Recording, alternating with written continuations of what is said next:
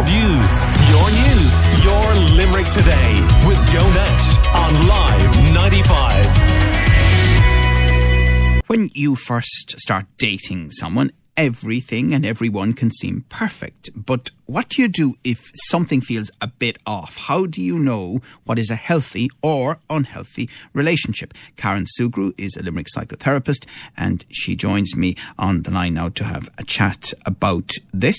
And we will be looking at this from various perspectives over the next few days. Good morning to you, Karen. How are you doing? Good morning, Joe. Thanks for having me on. What would you say are some of the things that a healthy relationship should have? So I suppose really what I want to start by saying is that we are in a society where romantic relationships are raised up as being the single most important type of bond.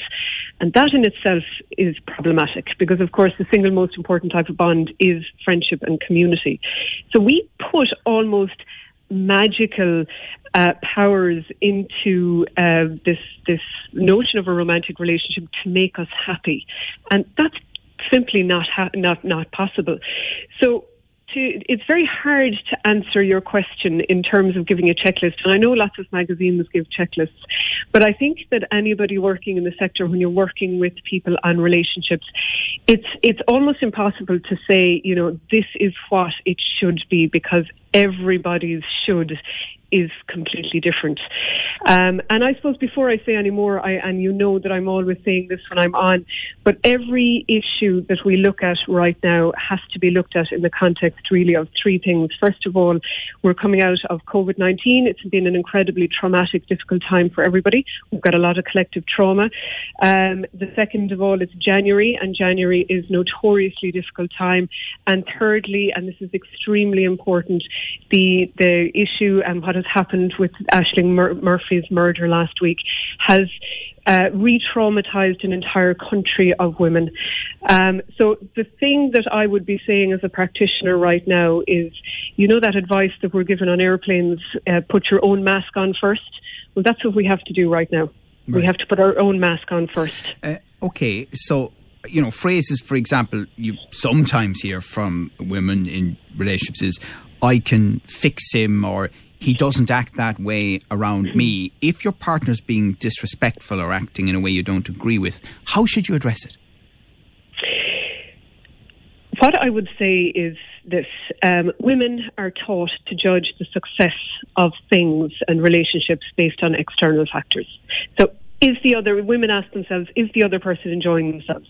And men judge success on whether they are enjoying themselves. And this is a huge issue for women, because what we tend to do and what we have been taught to do is we've been taught to check in with the other person. Are they okay? Are they happy? And we lose track and we lose sense of ourselves. So I suppose to answer your question, Joe, to me, it is about how somebody's behaviour makes you feel. If somebody's behaviour makes you feel bad, then the behaviour is bad and unacceptable. It's as simple as that. But we cannot fix anybody else. That's not possible, and it is not in our gift. We can only take responsibility for ourselves and make choices for ourselves, right, for nobody else.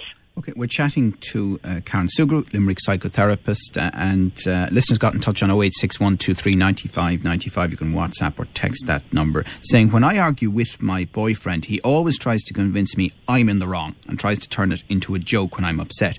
It's making me think he doesn't even understand me. Any advice?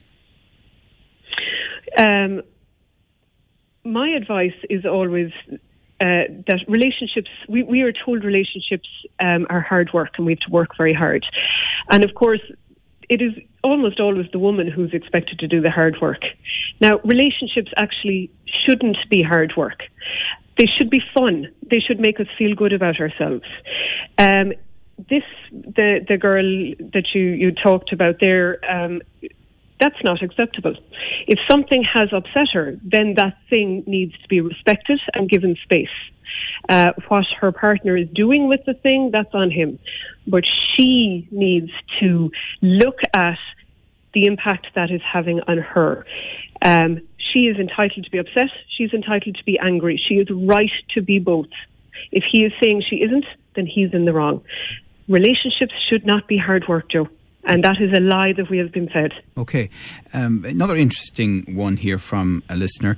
When I'm alone with my boyfriend, we get on so well. But when we're out with his friends, he barely acknowledges me unless I'm the butt of a joke. And I don't know whether I'm being overly sensitive about it. Well, I think that anybody listening to that would feel very strongly that she is not being overly sensitive.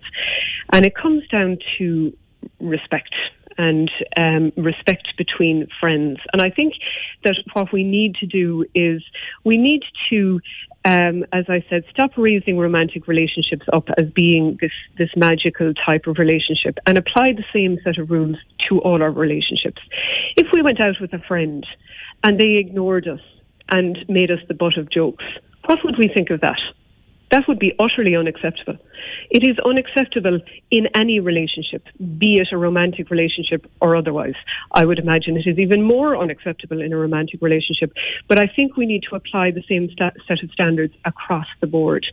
It is, we have been told in our society that if we are single, then we are lonely. And this is really, really problematic because there's a very big difference between being lonely and being alone. And I have an awful lot of clients, and I work with a lot of people who are married and who are desperately lonely.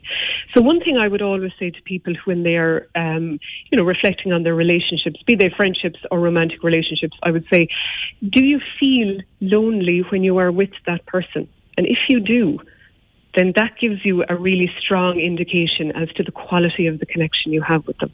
Yeah, here's a really interesting one connected to what you've just said, actually, from a listener. I'm in a long-distance relationship with my long-term partner, and when we fight, he decides to ghost me. We've never had this problem in person, but now he's away, it's causing issues. I've been with him for years, and I don't want to break up, especially because I hear my friends talk about how hard the dating scene is at the moment. Straight away, that's unacceptable. That would be unacceptable from anybody. And, would you allow a friend to do that? No, they wouldn't be a friend if they did that. I think that this is really, really important.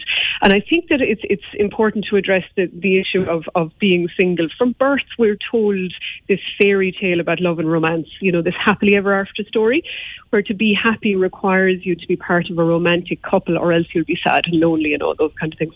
But really what we're seeing from the evidence, and there's a wonderful author called Dr. Bella DePaulo, and she's a professor of social psychology in California, and there's a whole emerging area called the area of single studies. But what single studies and Dr. DePaulo shows us actually is that single people are much happier overall than people who are in relationships. This is really interesting because it goes against what we're told. And what we see is that single people have better relationships with their friends. They have better relationships with their families and their siblings. They have more friends, more hobbies. They have stronger relationships with the community and are happier. And that includes during COVID lockdown than their married or coupled up counterparts. So the evidence simply does not stand up when we look at the messages we're told about being in a couple. Okay, and ultimately, Karen, do we all have to set our own boundaries? I think we do. I think that that's very important, but I do really feel that there's something around the extent to which women have been taught that it is on them to do lots of work, that they should be in any couple at all, just rather than be alone, because there's this fear about being alone.